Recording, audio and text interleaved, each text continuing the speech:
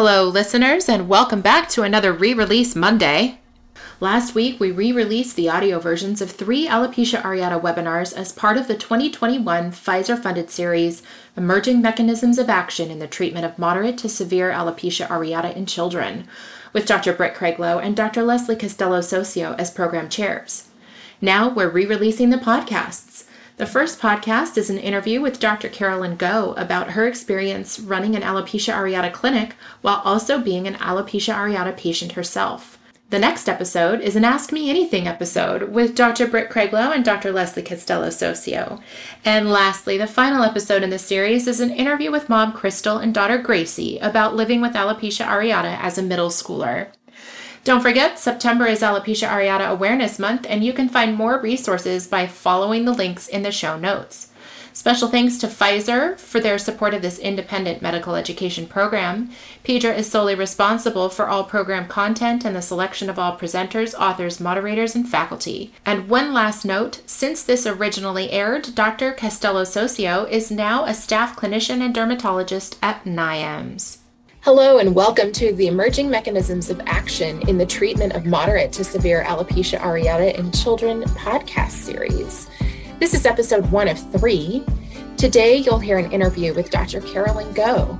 She offers a unique perspective on the topic of treat or not to treat, as she's a dermatologist specializing in alopecia areata who has opted out of treatment for her own alopecia. Dr. Go practices medical dermatology with research and clinical interests in all types of hair loss, including alopecia areata and scarring alopecia. She has been active with patient advocacy groups and local support groups for patients with hair loss.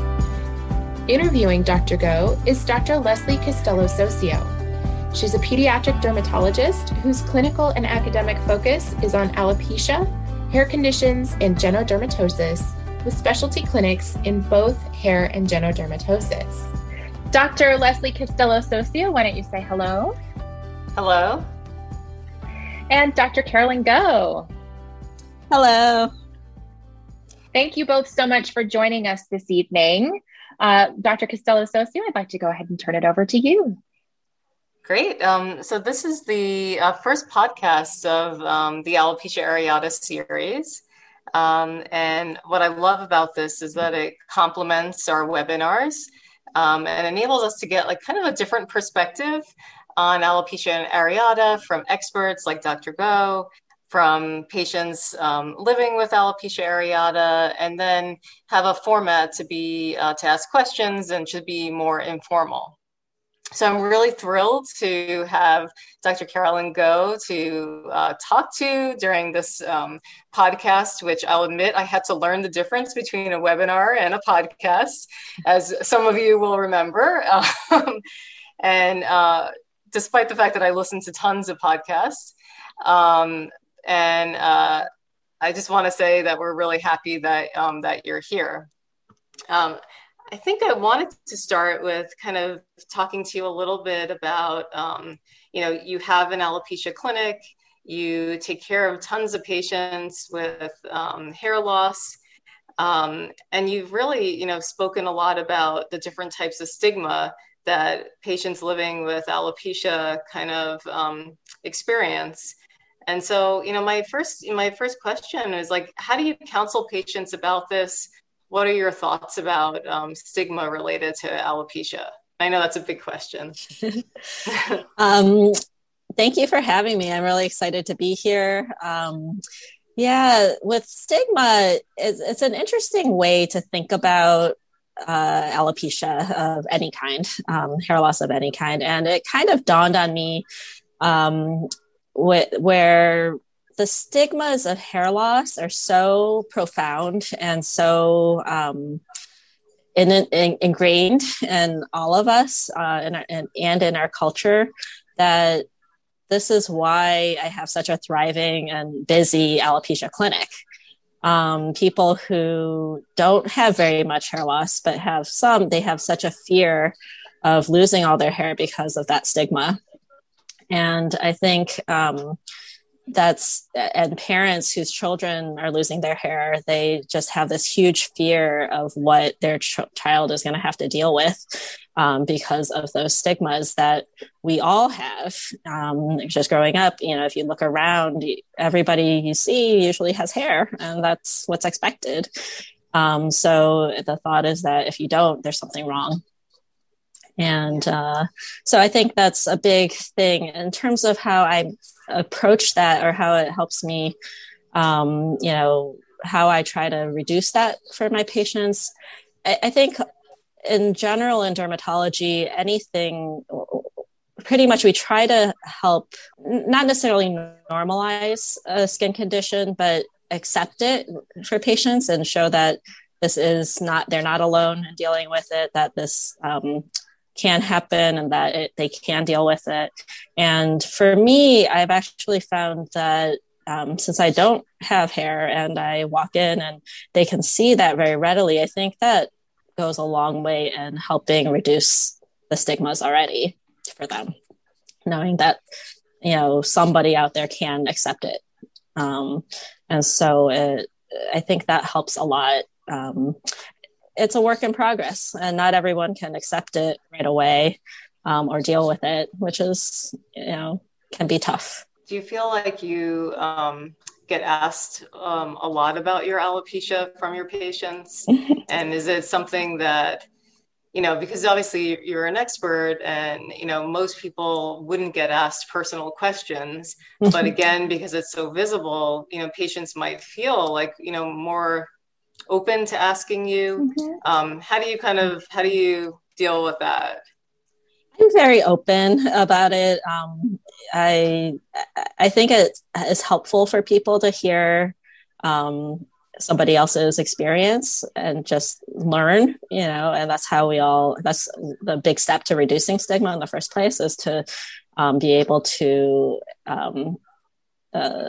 educate people. I get asked about it, maybe not as often as you might think, but with some, with relative frequency. And I just am straightforward about it. It depends on the situation, how much in detail I go, but I usually just say, I lost my hair when I was 3, and I did have hair before that.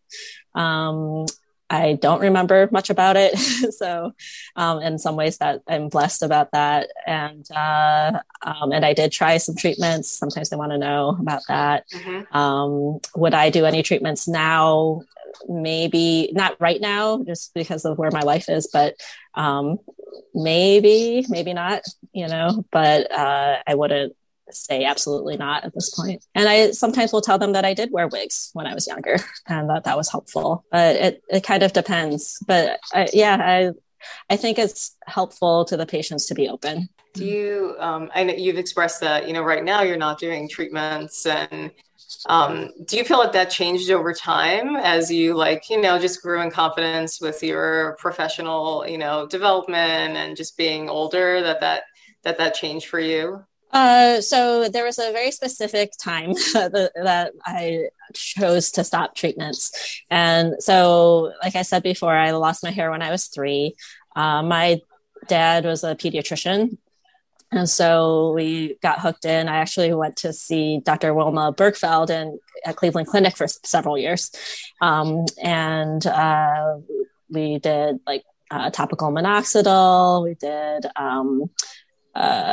anthralin. We did topical steroids. I think my dad told me he even put me on a prednisone taper for 5 days once, and all these things, and really nothing ever worked. And then around when I was 12 or 13, maybe 13 or 14, maybe something like that, Rogaine came out. So topical minoxidil 2%. And our dermatologist at the time, he would just give us a call if something new came out, and said, hey, you want to give this a try. And so this was our local dermatologist now. And so we were sure, okay. And we had to get it as a prescription at the time. And I started it. I did it for 4 months or so, and I actually got some growth of hair. That was probably the most successful treatment I ever had. And I saw some pictures recently. It was very significant, actually, growth, enough coverage, almost my whole scalp, short, and still some patches, but there was some growth. But after 4 months, I was just so tired of doing it, and I didn't want to do it. I was a busy teenager.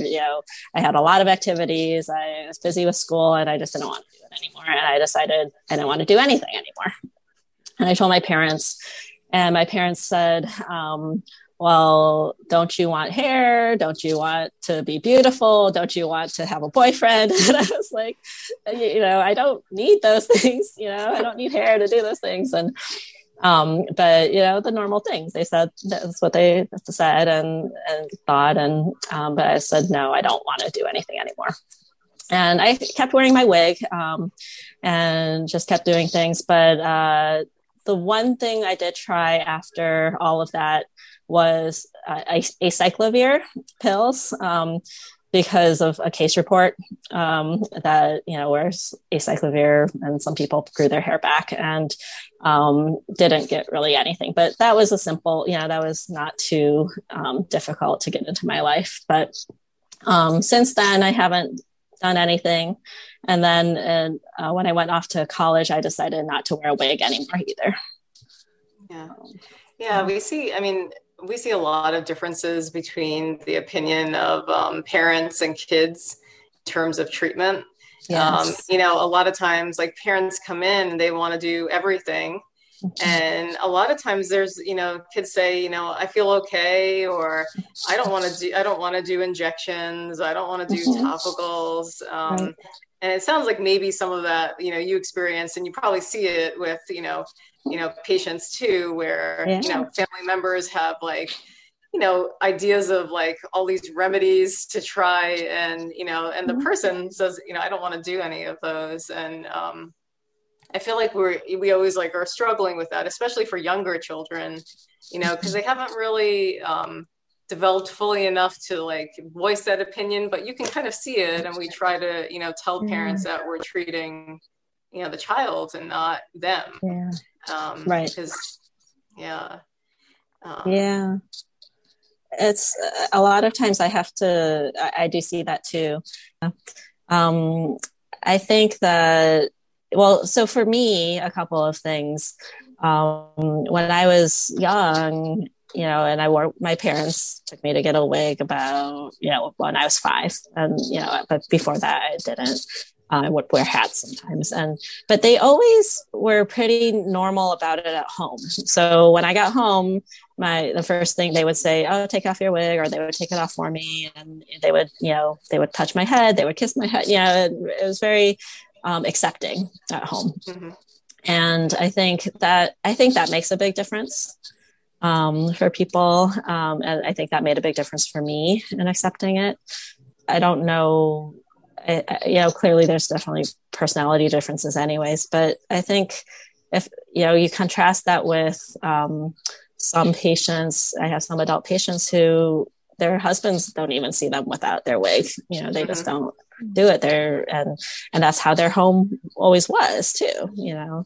They never saw their mother not made up, and so I think there's definitely differences in how people's homes are. But I think that showing your child that they are showing more than saying even is very powerful. You've spoken a lot about JAK inhibitors and, how you've incorporated them into your practice. Mm-hmm. And so I think for our audience, it'd be really helpful to kind of understand when you use them, who are the patients that you introduce them to, and then how do you talk about kind of the unknowns? Like, we don't know long-term, we don't know so much, about them. Well, so the patients that I would target for it are a couple types. So some people come in and they know that's what they want. They've heard about it. Their friend has been on it, or, something like that. And it runs the gamut in terms of people who have had alopecia for many, many years and haven't been treating, but want something now, or to people who it's just started happening to. And people that I have to introduce it to, Some of them are people who just are so devastated by the rapidity of their hair loss, by how quickly it's come on, and really they're not necessarily desperate, but just really, really need something to treat. And I've been reaching for it a little more quickly lately, just because when you look at people like that, there's only so far that our traditional treatments can take us, and a lot of them just are not effective. And maybe we'll start with something like prednisone or methotrexate or things like that. But after a few months, a lot of times it becomes clear that they'll need something else. And I'm fortunate enough that at our location, it's a multi-specialty group, and we have a rheumatologist on site who has samples, tofacitinib, and we can, they have allowed me to dispense if I need to. So sometimes I can give some patients some to get started, and we do get some patients covered on insurance. Others that we can't get covered on insurance, some of them, fortunately, we can keep on the samples. But others we start to run out. So but for the most part, the patients, they kind of it becomes obvious. And then in terms of how I counsel them, also, that will become a definitive defining line too. Some people, you start to say, well, it suppresses your immune system. It's a newer drug. We don't have as much data about its safety, especially long-term.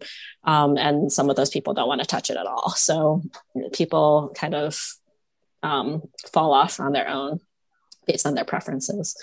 I had another one. I've seen a couple of patients gain weight on it. And so I had another patient where the weight gain was a huge deterrent for her.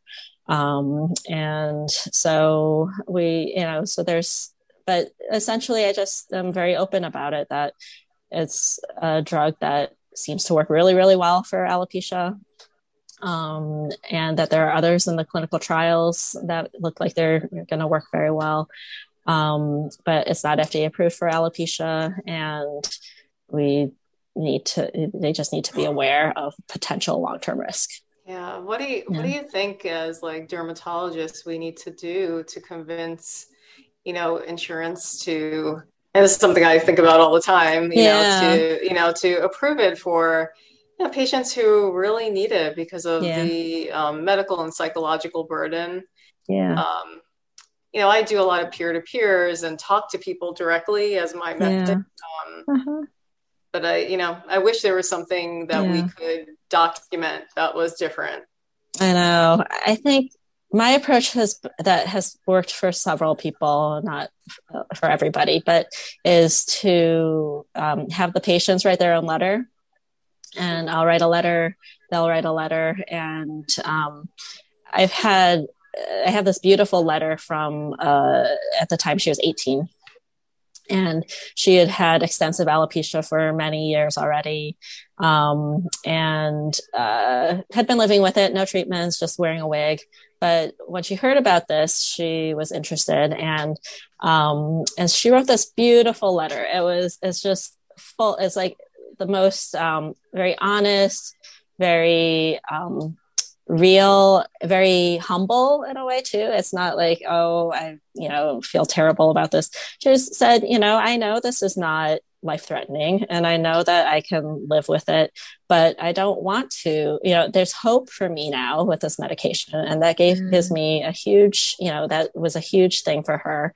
And she doesn't want to look in the mirror and say, oh, is that a man looking at me, or be mistaken for a man by somebody else. And she doesn't want to feel self-conscious. And lo and behold, it got approved. I was floored. I loved the letter. I thought it was beautiful, but I was like, is somebody really going to read this and be moved to approve it? And they did. And so, fortunately she is a good writer, and sometimes you have good writers. So not all patients are so, good at it. But I think that is, when I read it, I was convinced. I do. Yeah. I think that, in general, hair specialists will go to bat for their patients and, make the extra calls and, and bring the, the individual back to that insurance. And it makes a huge difference for approvals, and then also just for the patient's happiness, too. What cosmetic strategies do you recommend for patients, if any? So hair pieces, wigs. There's for partial loss. There's for partial loss of alopecia areata is tough. I mean, things camouflage like Topic and or various camouflage fibers can be helpful even in severe with patches, but it's a little harder to cover than diffuse hair loss. But there are so many options these days for wigs and hair pieces and these systems that people use to where they sew in and make custom pieces for people with patches or without. So it runs the gamut from very inexpensive things that you can buy off the shelf or online to totally custom, and the pricing goes along with that. So I usually talk to patients. I give them the resources. The National Alopecia Areata Foundation has a whole marketplace with wigs and hats and scarves that can be helpful. And then I have a list of vendors that I've heard are good things about or from patients. So we just say, and I introduce it. I usually don't necessarily introduce it early, but it depends. If a patient brings it up, then I'll talk about it at that point, or if it seems like we're getting to a point where treatments may really not be working, then we'll discuss it. And I'll write them prescriptions. Here in California, the most insurance companies don't cover any, but a prescription will get them a tax-free hairpiece. So. Yeah, I mean, in kids, I think, we can often get coverage. Once you get to adulthood, there's like a lot of disparities in what you can afford and what's available. And so that can be, I think, challenging and hard for, for the clinician or dermatologist to see because we can't provide it, obviously. I think with kids, it's important to, if they do want to wear a wig, you want to make sure you go to a vendor that is familiar with kids. When I was a child and my first wig we got from Macy's, I was nearby, happened to have a wig salon, and it was, it was for old women. It was an old women style wig, and it was really itchy. It was not comfortable at all. And I think they sized it down for me a little, but it was not good. But we found a place, a salon, and I grew up in Toledo, Ohio. So it was, not a huge town, but we found a salon there that was run by a mother-daughter who both had alopecia. And so they were very familiar with all of it. And they were great. They, found wigs for me. They would size them down. We sat down in there, and the wigs I had were very comfortable at that point. So I think not to feel like all wigs are itchy and uncomfortable, that there are ways to get ones that are better. Yeah. And not necessarily expensive. No, I've seen all sorts of homemade varieties that look fantastic. Patients ask a lot about what you think the next treatments are going to be. And, we talk a lot about, is it microbiome? Is it environmental things? What is your perception of, what landscape, is there going to be in 5 years? Do you think it's going to be the same? Probably. I think probably looking at and refining the JAK inhibitors, trying to get down to something more targeted is probably, hopefully where we're headed. I don't, as far as nutrition, diet, and microbiome, I think they're just too complicated still. I think that we don't, unless, maybe there will be something that comes out that, people can figure out how to target those things, but I don't foresee it in at least 5 years. 5 years is pretty soon. Yeah, I've been interested in the atopic dermatitis kind of cohort of patients who have both, and how IL-13 inhibitors or IL-4 inhibitors might be possible treatments. And I don't know if you've had experience with that, or have patients who do Allegra and other kinds of therapies. Yeah. I will often put people on Allegra. I personally have taken Allegra on and off throughout the years because I have allergies, and I don't know that it does anything for anybody, but it's certainly safe enough. And as far as what was the other? Oh, IL-4 and IL-13 inhibitors. I have not seen much benefit at all. I think we had one patient who was on it because she had both. And it's possible she had a little bit of improvement while she was on the biologic, but she ended up stopping it for whatever reason. And her hair has been kind of, we just continue with injections, steroids, and kind of stable. So I'm not sure how effective. I don't really understand how it would be effective. And then I know that, there are case reports of people worsening with it, developing alopecia while on it. So, yeah, I mean, I think, eventually I think we're going to have subsets of patients with, different comorbidities and probably treat them differently. Because I don't think it's all necessarily the same disease, but yeah, I don't think we're there yet. And I know there's a big interest in microbiome, and I agree, it's in some ways it's much more complicated to understand, and we're a lot further behind in terms of understanding the connection and whether it leads to flares. Have you seen or recommended a fecal transplant to anybody, or no? Had anybody asked you? I'm sure people. Yeah, I get asked a lot about it, and certainly about diet. But I haven't had any child who has had one. I think it's going to come up because we have a lot of patients who have both alopecia areata and IBD. And, certainly those were the case reports where, patients had complications with C. diff and then got the fecal transplant.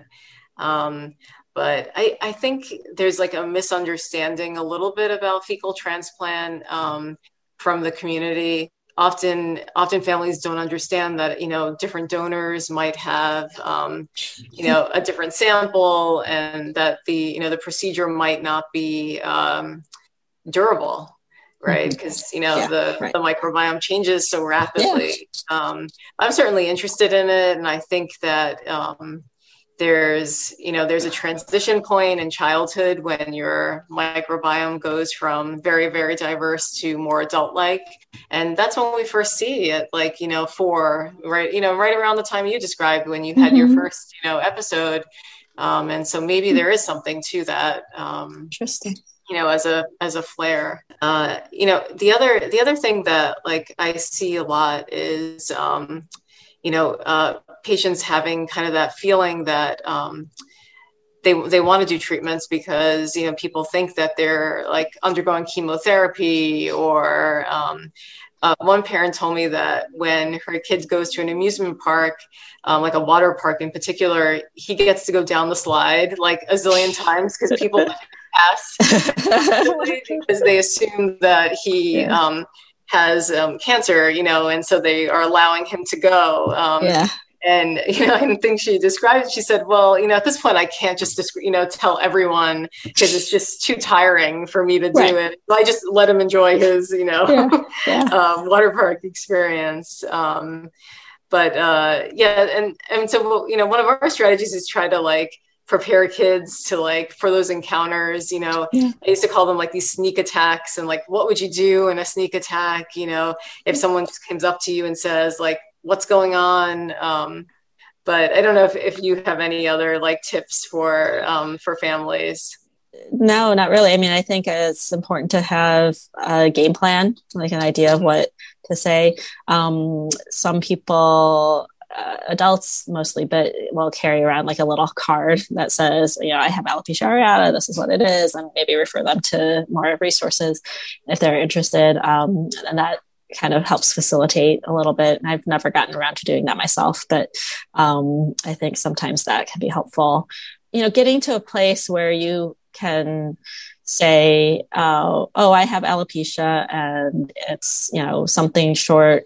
I've heard people say it's kind of like an allergy to my hair, and I think that sums it up pretty easily, kind of for a layperson, and in a way that you can explain quickly to people to understand. And I think also just making sure that you have the attitude to carry on with it. Yeah. Are there things that you, I don't know, want to tell us that like I haven't asked about that you think are like, gosh, why didn't she ask me about, this? I think a couple of things that I found helpful. I don't know. I think that it's always, with any situation as a doctor, you take your patient where they are.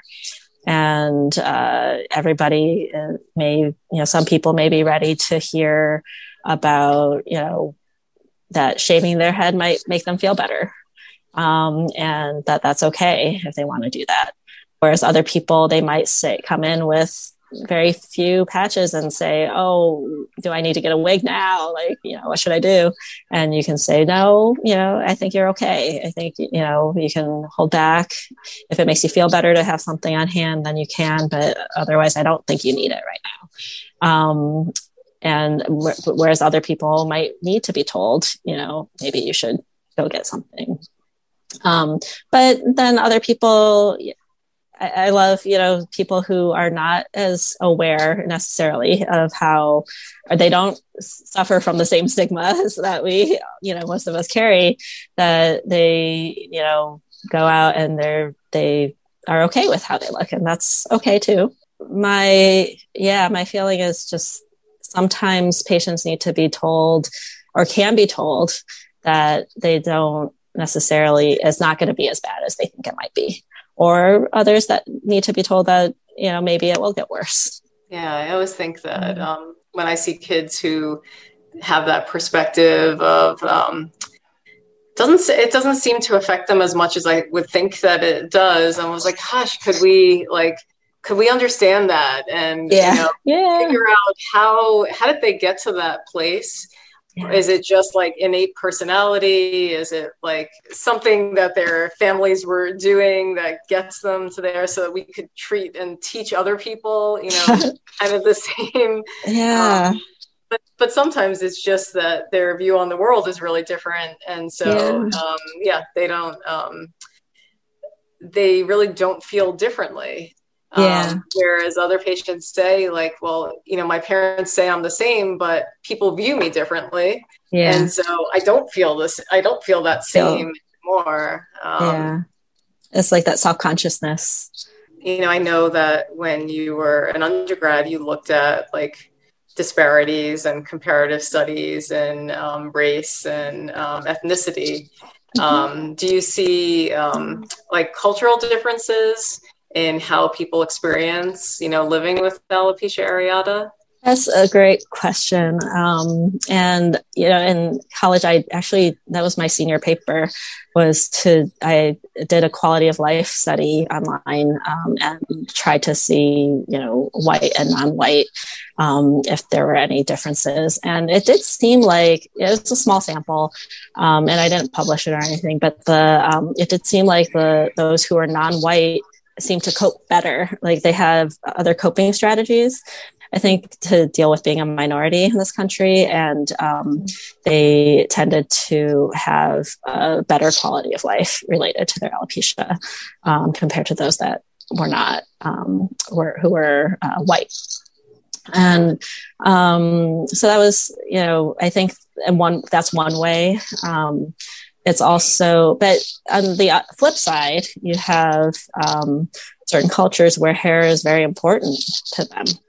And then loss of their hair can be very traumatizing because of that cultural component. So it's variable. It really varies. We all can't understand everyone's cultures perfectly, but try to understand the alopecia in its context, because I think we get a window into that, in the office visits for sure, about the importance placed on hair and appearance for sure. There are certainly families where it doesn't seem to have a huge impact, and then families where it really it matters for marriage and other cultural aspects of our lives. Are you doing any trials for alopecia, and do you encourage patients to enroll in trials? So a lot of times when it comes up, so I'm not doing any trials at this time. There's a lot of reasons for that in our health system and our division. It's been difficult to do any trials, but I do refer patients to clinical trials. But a lot of times patients don't necessarily want to. That's the reason they've come to see me, because they just want the treatment. They want a treatment. They don't want to have the chance of getting a placebo or going through the trial. But there's several that, we just can't get a medication through insurance. We just can't, get anything done. And then I'll encourage them to join the trial. Yeah, I think in kids it's harder. There are fewer trials. Yeah. But, hope we can expand that and have families and companies kind of see the importance of trials and younger patients, since the options are more limited. So I think we're going to wrap up now. Thank you very much for joining us for our first Alopecia Areata podcast. I think we've all really enjoyed hearing your perspective on treating patients, and then also your personal perspective on having alopecia areata. Thank you so much for having me. It was my pleasure. A special thank you to Dr. Carolyn Go and Dr. Leslie Costello-Socio. Thank you to Pfizer for supporting this program with grant funding. This program has been developed and produced by PEDRA staff, Dr. Leslie Costello-Socio, and Dr. Britt Craiglow. For more alopecia areata programming, be sure to visit our website, www.pedraresearch.org/education, or download the PEDRA app available for iOS and Android devices.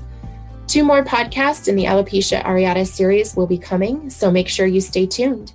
Thanks for listening.